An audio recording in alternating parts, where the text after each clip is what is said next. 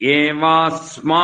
इन्द्रियम् पशून् प्रयच्छति पशुमानेव भवतीन्द्राय घर्मवते पुरोडाशमेकादशकपालम् निर्वपेत् ब्रह्मवर्चस कामो ब्रह्मवर्चसं वै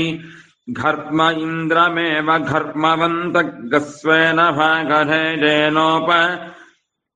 धावति स एवास्मिन् ब्रह्मवर्चसम् दधाति ब्रह्मवर्चस्येव भवतीन्द्रायार्कवते पुरोडाशमेकादशकपालम् निर्वपेदम् न कामोऽर्को वै